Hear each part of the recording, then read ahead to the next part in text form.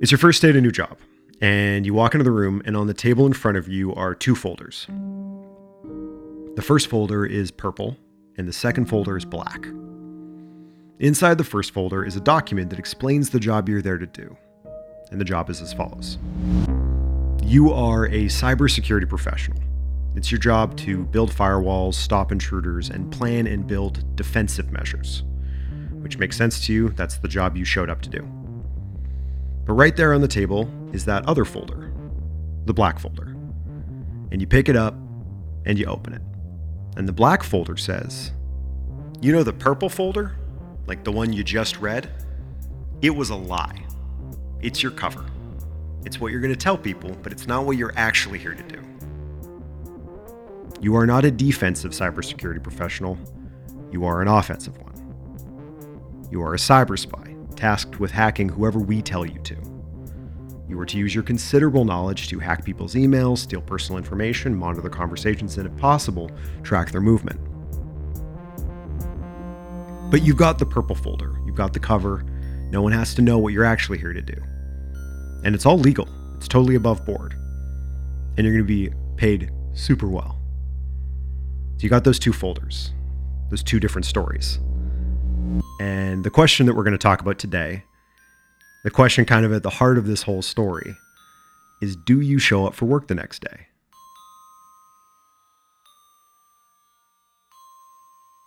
So this year, years after that question, the exact question, was posed to a handful of people who showed up for work in a villa in the desert, this year charges were laid.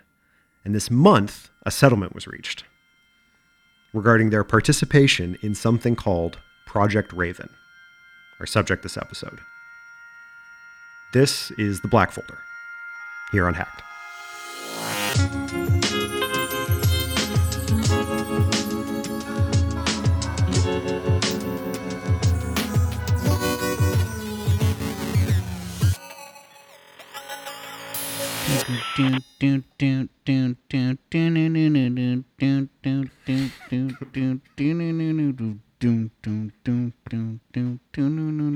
Is that the theme song? That's the new theme song, yeah.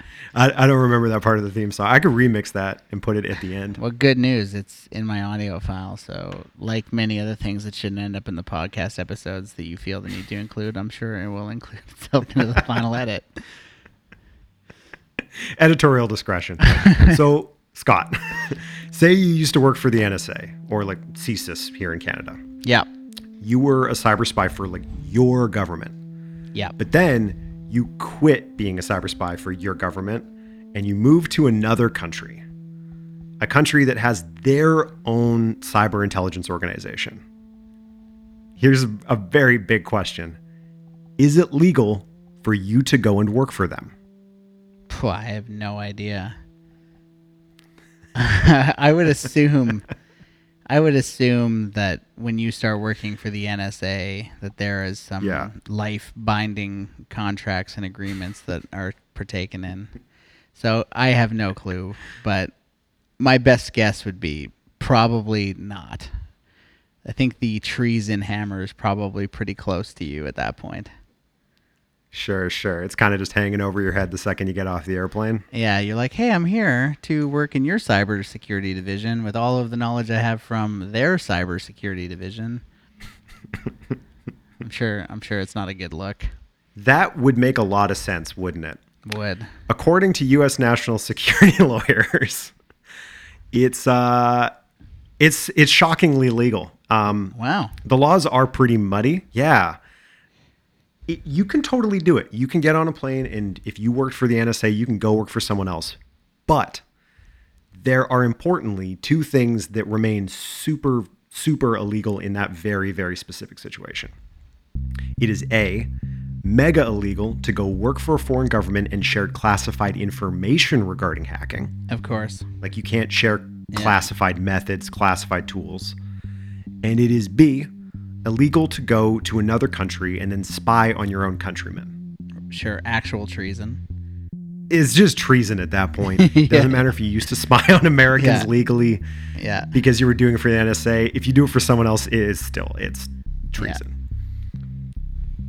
Which sounds like a pretty I'm like, okay, I can follow those rules. Don't share classified stuff and don't spy on your countrymen.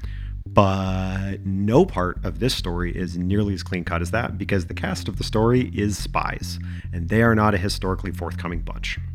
Totally. And once you learn something, as has been historically proven time and time again in intellectual property lawsuits, probably, once you learn something, it's hard to not know it and have it not guide your decision making. So violation of Rule 1 is probably very common as well. Yeah, it's pretty tough to be like year 4 at a job and to know how to do something and to not say something because the solution is classified. Yeah, and be like, I don't know, guys. What if we tried this? Who knows? Yeah, it's a real thinker, and they're all looking at you, and they're like, "We know the NSA knows how to do that, my guy. Like, can you please just tell us?" So only one person has made their name public and told their experience of working at Project Raven, our subject. So we're going to tell her story, and it is the story of a woman named Lori Stroud. Lori Stroud worked for the NSA for over a decade, for the first 6 years as a military service member from 2003 to 2009, before jumping over to being an external vendor from 2009 to 2014, where she worked at a consultancy called Booz Allen Hamilton. It was Lori's job to go digging around for vulnerabilities in foreign government systems. So she would, try and get into some government computers in China or Russia, figure out and identify who targets were that the rest of the team would then go after. But in 2013, Stroud's shine at the NSA wears off. She's been crushing it for a decade, but then she does something that she characterized in an interview as, quote, ruining her brand. Can you recall anything that happened at the NSA in 2013, Scott?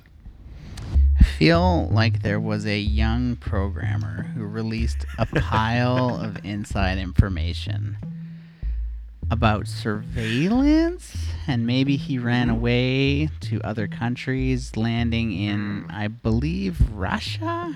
Does that sound familiar? Yeah, so our girl Lori, while stationed in Hawaii, Stroud recommended that this technician who was working in the building join her team. I want this guy. He's great. He should join my team. A guy by the name of Edward Snowden. Man. And it is a good name. It's a great name. Very memorable. Historical even. And it was here as part of her team that Snowden, we don't need to explain what Edward Snowden did, right? You kind of already did.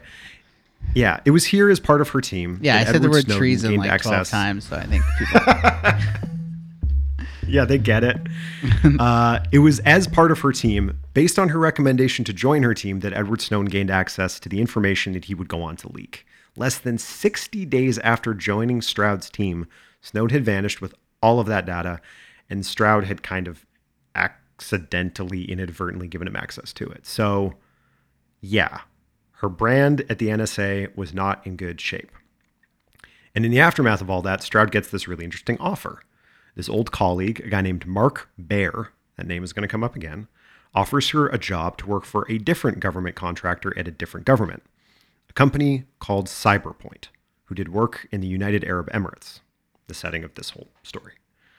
So, Stroud looks around at the big Edward Snowden-shaped smoldering pit that she's standing in, and she figures, yeah, I should probably go seek some new opportunities. So she takes the offer.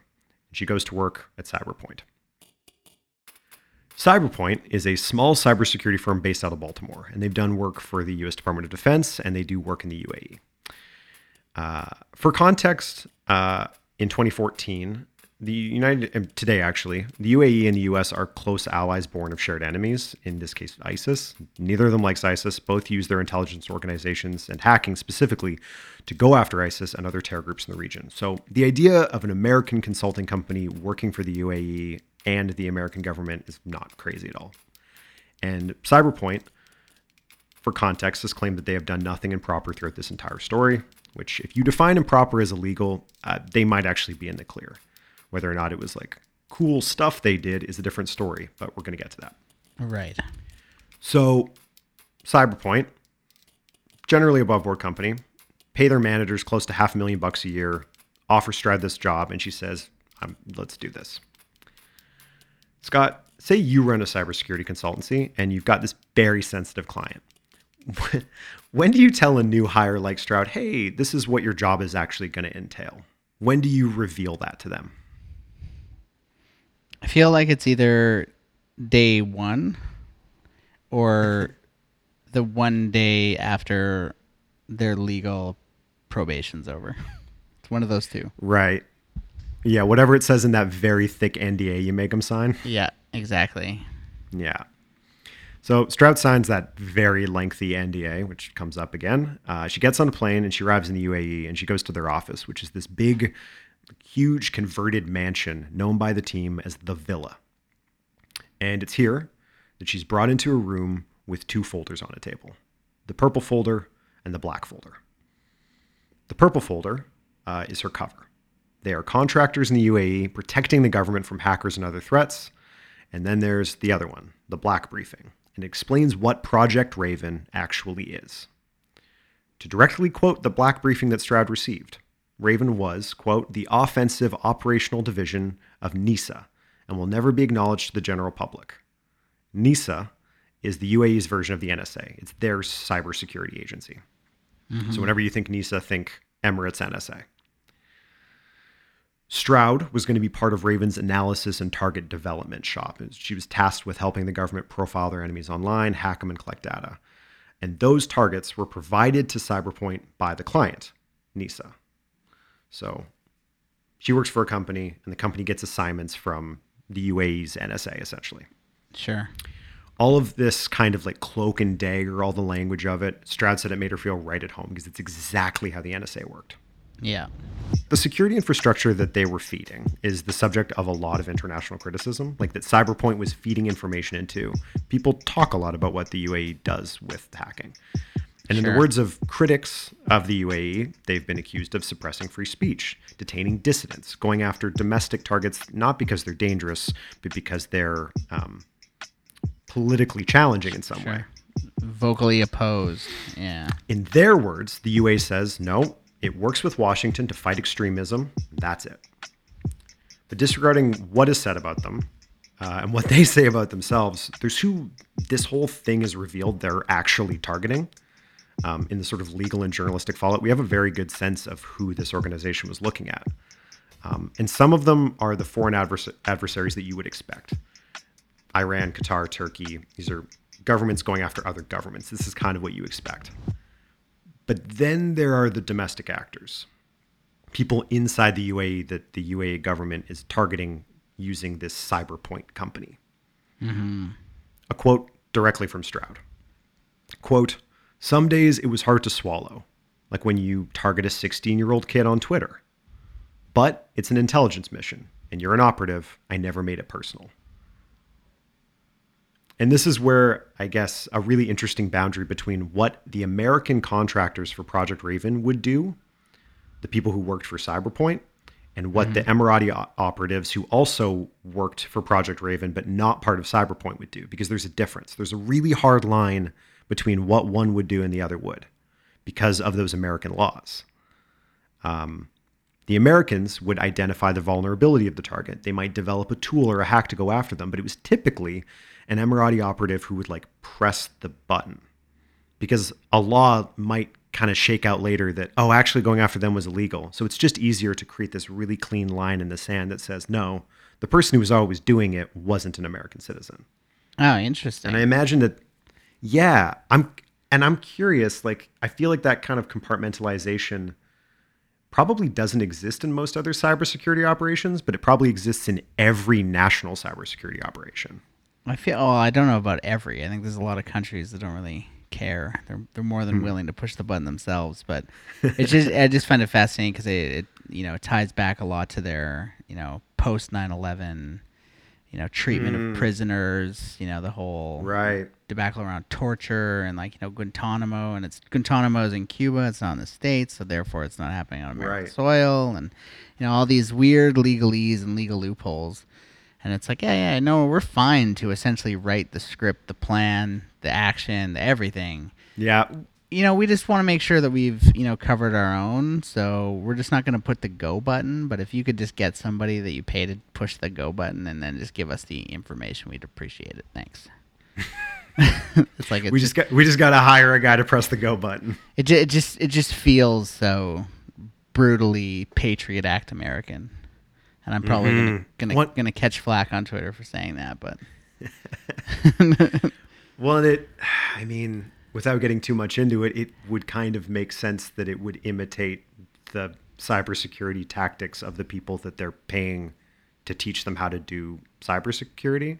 Yeah, it's interesting. Yeah. So on the subject of these targets, the people on the receiving end of that go button push, we're going to talk about two. And I want to start with a guy named Rory Donaghy.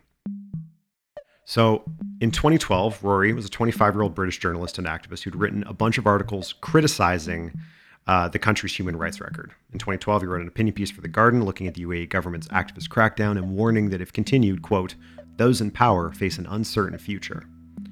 Based on that writing, Project Raven gets the assignment from on high to go after this guy. And remember, they had been brought in to bring over all their spycraft from their time at the NSA to kind of mentor and teach these UAE operatives. Mm-hmm. Prior to their arrival, prior to 2021, former operatives explained that the early intelligence gathering operations largely relied on agents like physically breaking into homes while they were, like, the subject was away and physically placing spyware on computers. The Americans started to try and build Project Raven into this thing that looks a lot more like what they were doing over in the States. And they're looking for wins that show that this style of, we're not going to physically break in, we're going to find all these other ways to get stuff onto the victims' devices and whatnot. They wanted like a way to show that worked really well. And right. Donaghy was this big public target that offered these contractors at Cyberpoint a really visible win, kind of a proof of concept. Social engineering is one of our oldest subjects on this show. And they weren't really doing it. They were just physically breaking in. They weren't tricking people. And so Cyberpoint says, this is what we're going to do. We're going to show off how well this can work.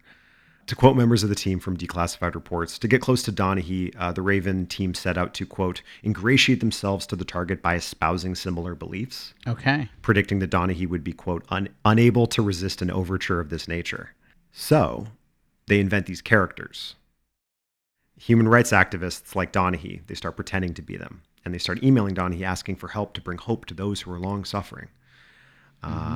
And they kind of cultivate this relationship, pretending to be whistleblowers that want to talk to him until they finally get Donaghy to download and install software that they claimed would make it difficult to track messages, sort of like a Signal-style encrypted messaging app.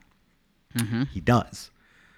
And you can guess where this is going. The software installed was actually malware that allowed Project Raven to continuously monitor his email accounts, internet browsing. This project started a little bit before Stroud got there, well into the reign of kind of the Americans being there, and it continued well into Stroud's time there. And it was like a really big priority for Project Raven. Mm-hmm. Until one day, Donaghy eventually figures out, oh, my email's been hacked. In 2015, he gets like a different dodgy email from a similar account, decides to get in touch with Citizen Lab, who we've interviewed on this show before, and they figured out that he'd been a target for years. He gets his stuff locked down. Donaghy's okay. He was spied on. His privacy was invaded, but he is like physically okay. And a large part of that has to do with the fact that he's not from there. He's British. And importantly, not an American. So not illegal for the ex-NSA members to hack in the way that it would be if he was from the States. Sure. And that brings us to the other victim, the other kind of victim. The victim on the far side of that veil of deniability that this whole place operated on, a guy named Ahmed Mansour. He's a prominent Emirati activist, and he was codenamed in their system Egret, and he was the target of another kind of one of these campaigns. For years, Mansour had been a very public critic of the government, from their war in Yemen to the treatment of migrant workers. And in September 2013, Raven operatives roll into the office of a bunch of senior NISA officials with this big folder of material they've been getting off his computer. Big grins on their face. Look how good we did. Inside the folder are photographs that Mansour took of a dissident being held in prison. And it turns out that taking those pictures of that prisoner is against prison policy and therefore the law. And then when Mansour gets them on his computer, sees them, thinks probably shouldn't have these, and deletes them, he's now tried to destroy the evidence. So it's not the crime, it's the cover-up, right? It's not the crime, it's the cover-up. All of this helped lead to Mansour's conviction in a secret trial in 2017 when he was charged with damaging the country's unity and sentenced to a decade in jail. Yikes. That's kind of a spread on the kinds of folks that Raven was targeting. You've got British journalists who are critical of the government. You've got domestic activists who are trying to, highlight abuses in prison and getting sent in jail for it. Which brings us to their tactics, kind of how they did all this. And a big question, if we go back to the legal tension in the middle of this story, is where the line between spycraft and a confidential technique is. And that's sort of what makes all of this legal or not. General spycraft, cool. A specific tool, not okay. And a big example of that in this story is this piece of technology called Karma. Karma is a bit like the no-click iOS exploit that made the news, I think 3 or 4 months ago. And it had been turned into essentially I don't know if you could call it a commercial product, but Karma, used most prominently in 2016 and 2017, is a tool that could remotely give you pretty much full access to an iPhone just by uploading the phone number of the person who used that iPhone or their email account into this automated targeting system front end of Karma. Sure. Yeah. And you could probably think of the part of Apple's service ecosystem that relies on either your phone number or your email. It's iMessage. Yeah, it's a backdoor that causes something to auto preview or load or run in the background that drags the exploit onto your computer and runs it before you've even had the chance to delete the message. 3 former operatives said that they understood Karma to work, at least based on this 0-day exploit built into iMessage. The blue bubble has finally betrayed us. And the way it worked was that you would punch in an email or a number, and Karma would send this message that leveraged this exploit to install malware and take control of the device, which is a very, very powerful product when you start thinking of it those terms, because you can upload hundreds of phone numbers and hundreds of emails and just see what you get. Just collect phones. Just basically collect phone numbers of everyone that you want to hack and just hit enter. And an interesting thing that occurred to me is that you would also have to keep that tool in a very, very small number of hands, lest Apple find out about it and patch the vulnerability. A tech tip about malware installed on your phone. Apple has done such a good job kind of creating a sandboxed OS that writing to the permanent kind of OS image is very, very hard.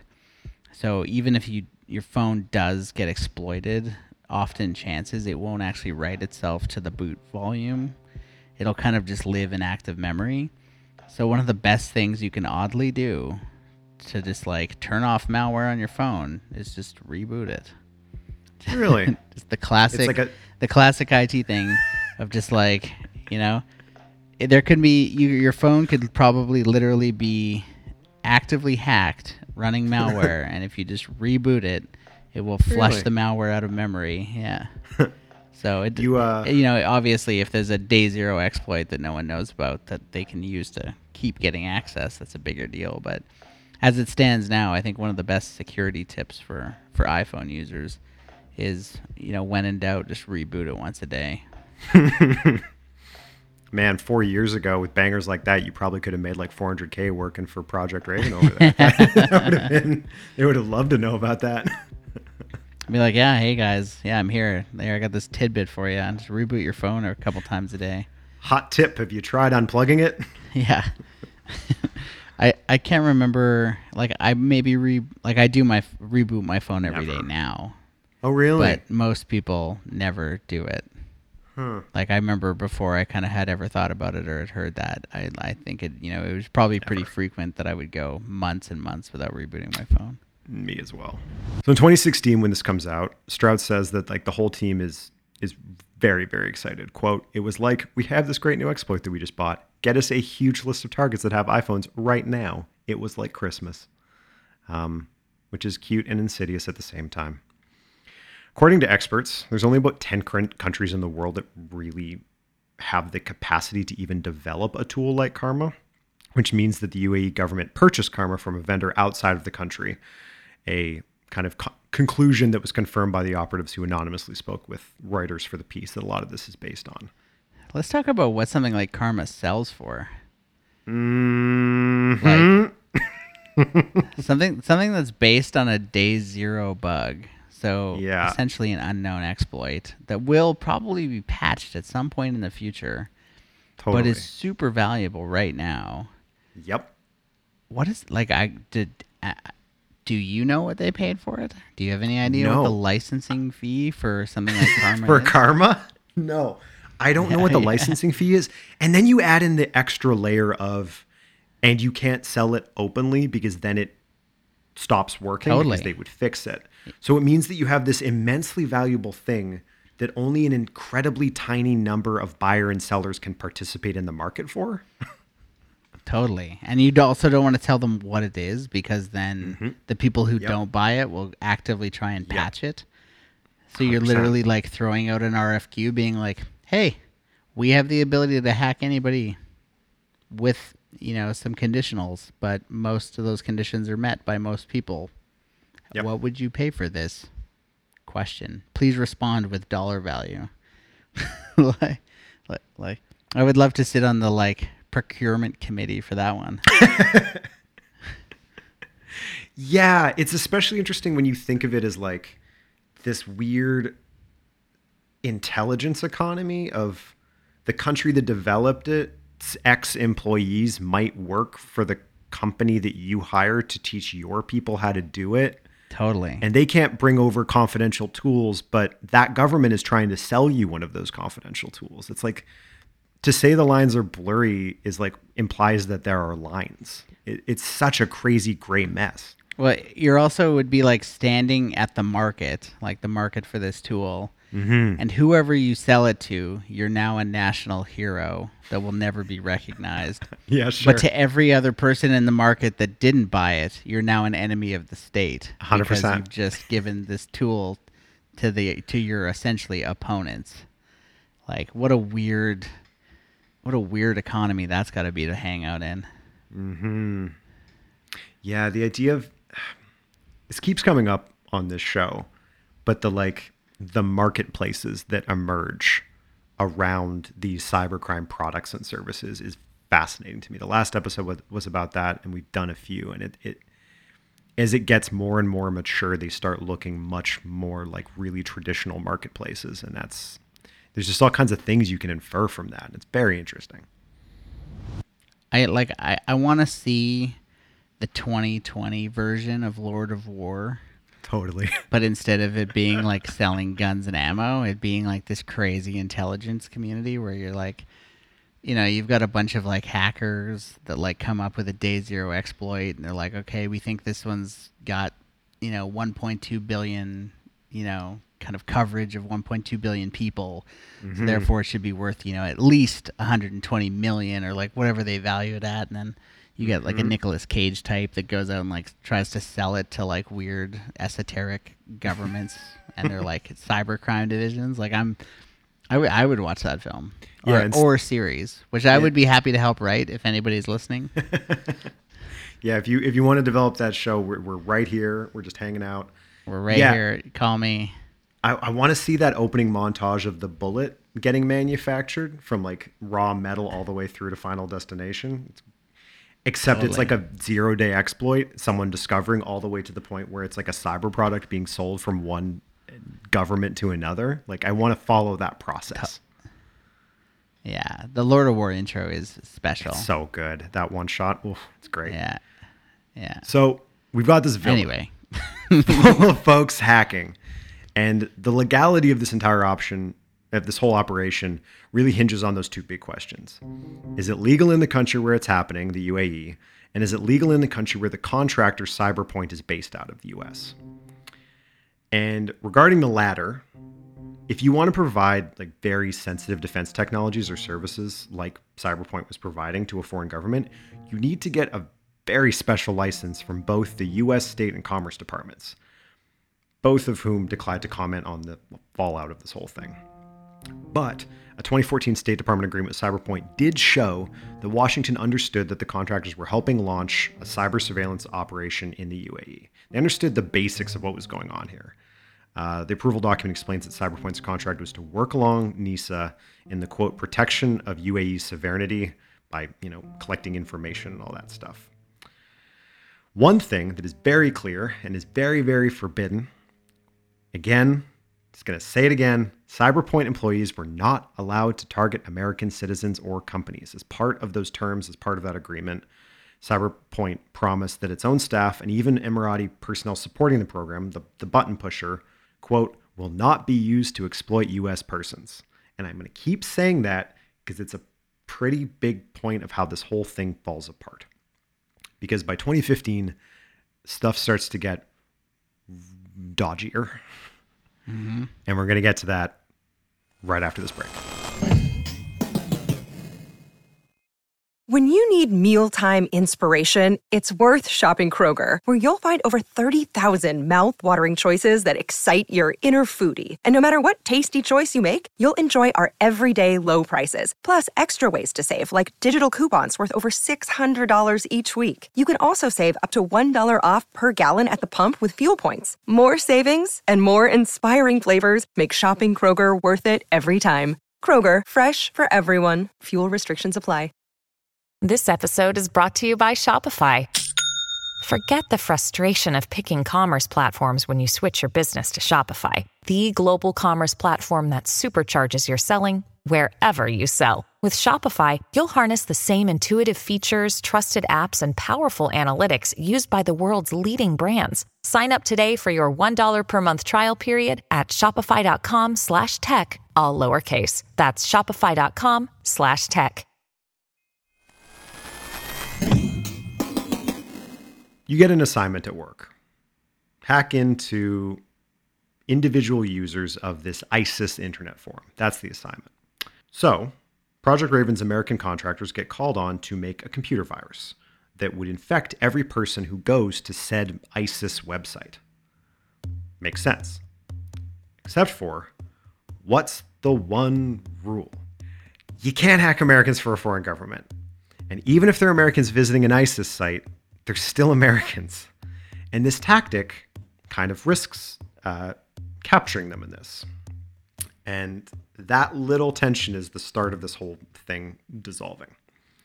Because Stroud, she finds herself facing this question in 2015, and she cooks up a policy for what they're going to do for when Project Raven inevitably accidentally hacks an American using kind of a big net approach like this. And it's simple. They're just going to flag that shit for deletion. Sure. Accidentally capture some American data, like the second you know it's American, there's a thing that just deletes it. But as time goes on, Stroud starts to notice that American data flagged for removal, the same little bit of data is showing up again somewhere else in Raven's, importantly, NISA-controlled data storage. So you can write a rule to make sure you're not breaking the law at work, but the people who that law doesn't apply to might not follow the rule. And where exactly does that leave you? Sure. They're cleaning out the trash can and pouring it into their filing cabinet. So by this point, it's like 2015 or so, Raven has been chugging along for like 6 years. And when it started in 2009, Abu Dhabi had like relatively little cyber expertise compared to some other countries.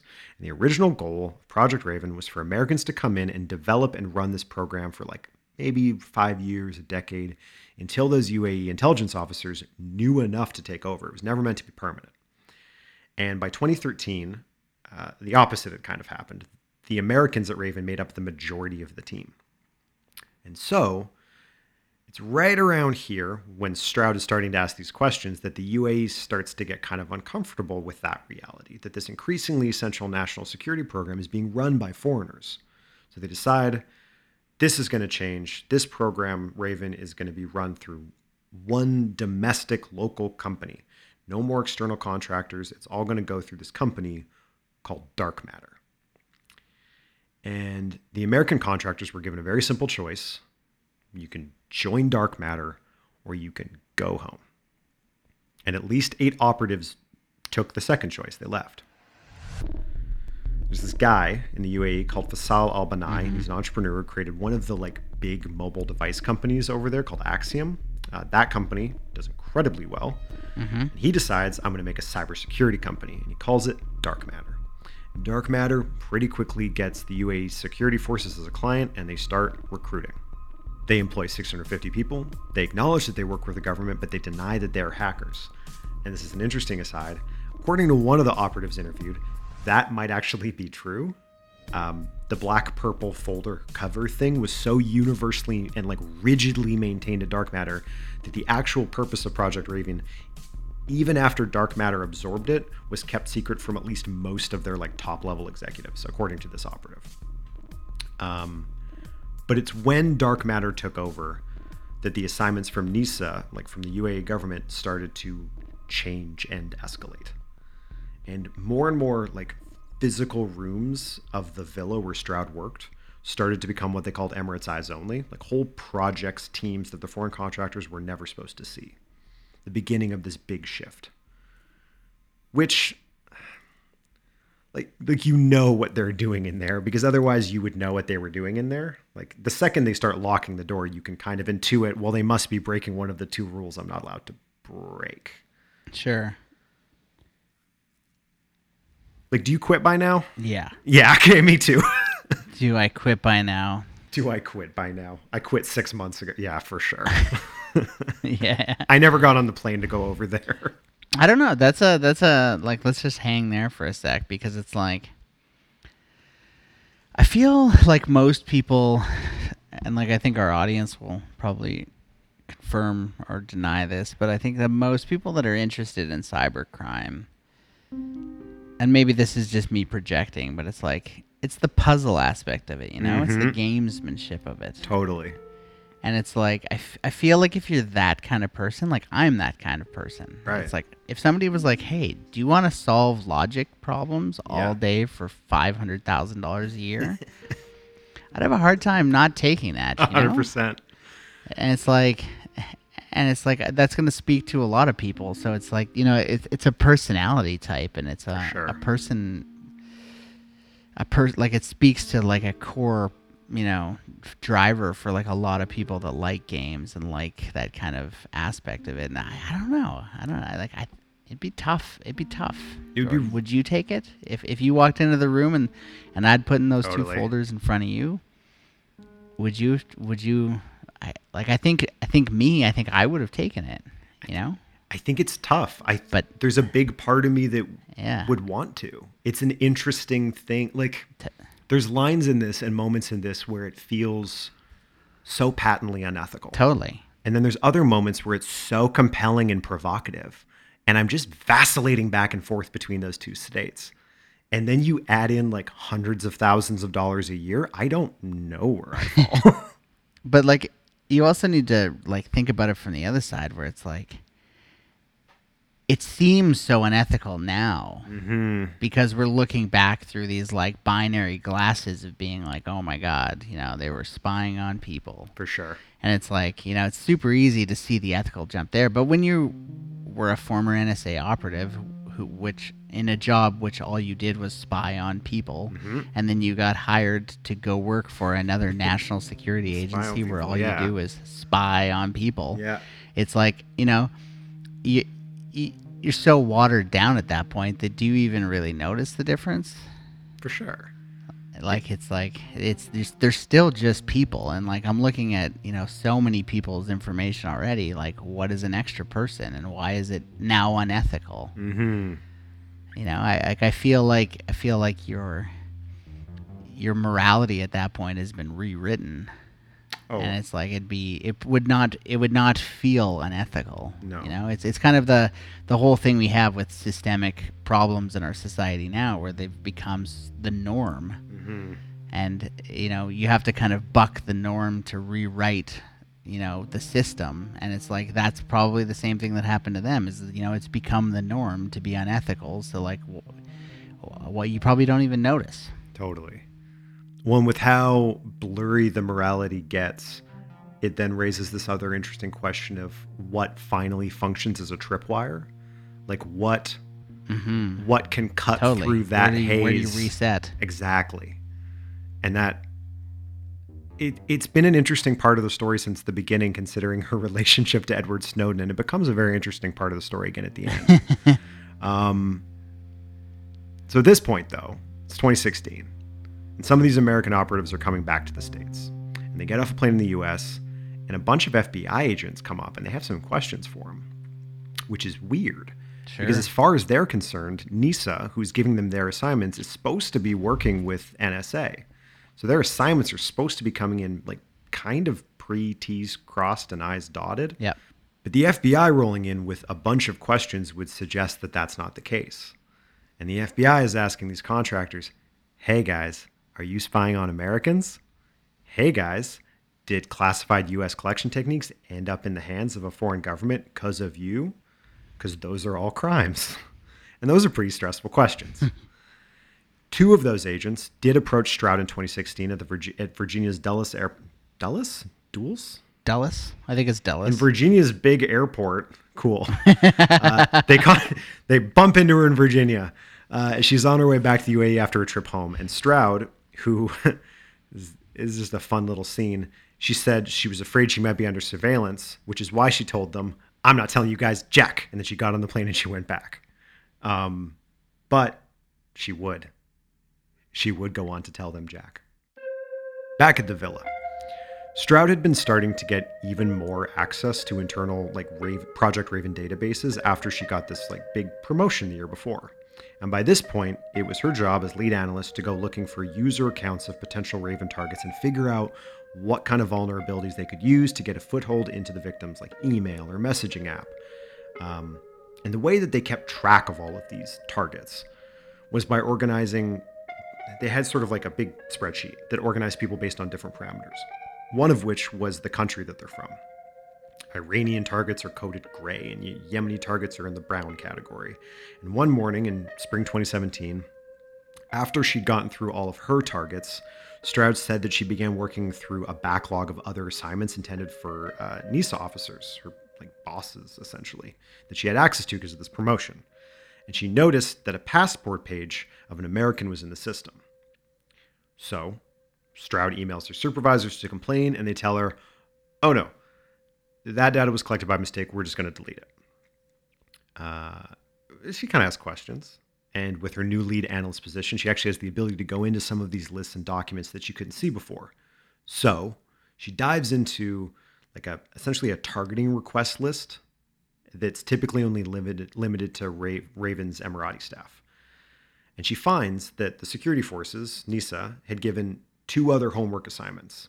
They'd asked for surveillance against 2 other people, 2 Americans, which is not the deal. When she takes that up the line, instead of getting oh no, that's a mistake, we'll remove it, her bosses give her a bunch of hell for accessing the list and tell her to just stop. One Emirati officer wrote to her that the target requests that she viewed were to be processed by, quote, certain people, and you are not one of them. And over the days that follow, she keeps going through and she keeps bumping into more Americans on this list, actively being targeted. In the short window that followed, she found another 3. And in the notes, along with the nationality, there are other things listed, including their occupations. And she saw that they were targeted because they were journalists, which meant that just down the hall from her, here in the villa, that's who they were going after. American journalists that were critical of the UAE government. She said, quote, it kind of hit me that at a macro level, realizing there was a whole category for U.S. persons in this program, I was sick to my stomach. So again, she goes to her manager, Mark Baer, the guy who way back when brought her into Cyberpoint. He recommends, yeah, you should drop this. But she doesn't. She asks again and again until finally they decide to put her on leave. But getting put on leave from the intelligence agency of a country that you're not from, but you are living in where you were working as a spy, is not like getting put on leave at most other jobs. Her phone is immediately taken, her passport is taken, and she's rushed out of the building. And she described it kind of ironically as feeling like, quote, one of those national security targets. I'm stuck in the country. I'm being surveyed. I can't leave. 2 months later, they finally let her go, and she gets on a plane and she flies home, and on the way she digs out that business card that the FBI agent gave her back at the airport, and she makes a call saying, quote, I'm a spy. I get that. I'm an intelligence officer, but not a bad one. Which, apparently puts the line between a good spy and a bad spy somewhere between targeting a British journalist but not an American one. So that brings us to 2021. And the only other three names, aside from Laurie Stroud, that we know in this entire drama. And they are not the names of people who have come forward, but whose names we nonetheless know. Because in September 2021, charges were laid against Mark Baer, the man who invited her, a guy named Ryan Adams, no relation, and a guy named Daniel Garicki, who admitted, the three of them, to violating U.S. hacking laws against selling sensitive military technology to a foreign government, all as part of a deal to avoid further prosecution. Sure. The three men admitted to hacking into computer networks in the United States and exporting sophisticated cyber intrusion tools without gaining required permission from the U.S. government. As part of the deal, with federal authorities to avoid prosecution, the three former intelligence officials agreed to pay a combined $1.69 million and to never again seek a U.S. security clearance. Laurie, after fishing out that business card, reached out to the FBI to discuss what had happened. She then reached out to journalists and participated in the kind of public expose that formed the foundation for this episode. She decided when she got back to the States that she was going to blow the whistle. There were 3 charges laid and a relatively large fine levied. And that's kind of where this story leaves you. And on one hand, it's kind of a classic story of a whistleblower. Stroud saw something wrong and she said something and stuff occurred. I feel like this is one of those weird situations where it's we all know that nations kind of spy on each other, even the friendly ones. For sure. It's kind of just a thing that they do. And they've been doing it since way before it was cyber spying and it was just real spying. There's a reason why we have, ambassadors and, intelligence people in other countries and other countries. There's a reason why these agencies exist. And it's really at the heart of this story, it's just the fact that it was contracted Americans doing it for another nation. For sure.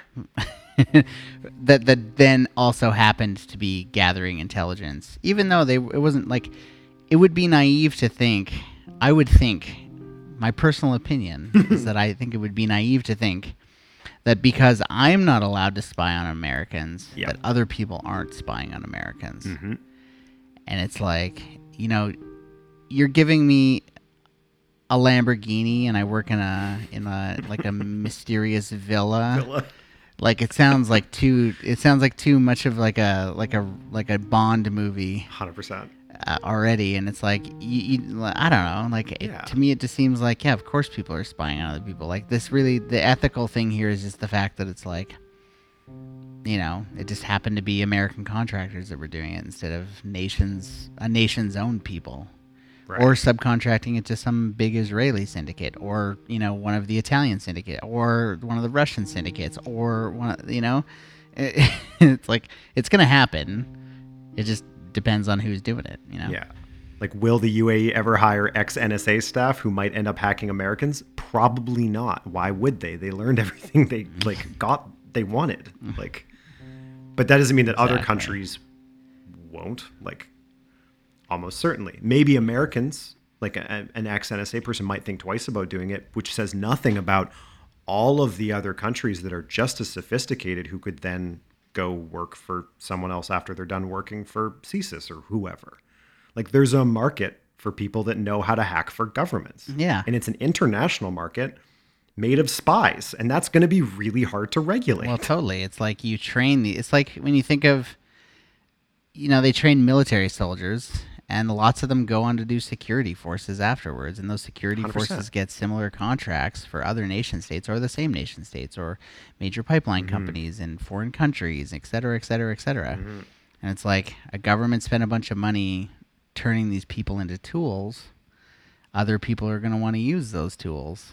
And those people are going to want to use themselves as tools because it's what they do to earn a living and support their families. Mm-hmm. And it's I don't know. It's just the world we live in at this point. And it's that is why Stroud did it. It was a job. It was a career move. Totally. You go from a government salary to tax-free in the UAE at $500,000, working in a fancy villa, living in probably paid accommodations and housing. Sounds pretty sweet. For sure. If that's what you're into. It's a pretty sick deal. And it invites all these really fascinating questions about whistleblowing as a general concept. Mm-hmm. Like whether Stroud saw something wrong or whether she saw something that was going to get her in trouble is a very interesting question. And the probable answer is that it's a bit of both. Like that maybe after being the person to let Snowden into the NSA, a guy who would go on to have a crisis of faith and do something drastic, like the optimistic version is like maybe she did find herself in a similar situation. Maybe she saw that in herself. And seeing that one person blow a whistle, making you want to do the same thing. And like maybe that's the whole point of it. I don't know. It's interesting. So now that you know what's in that black folder, you get pulled in that room. Do you show up for work the next day? I don't know. Tough one.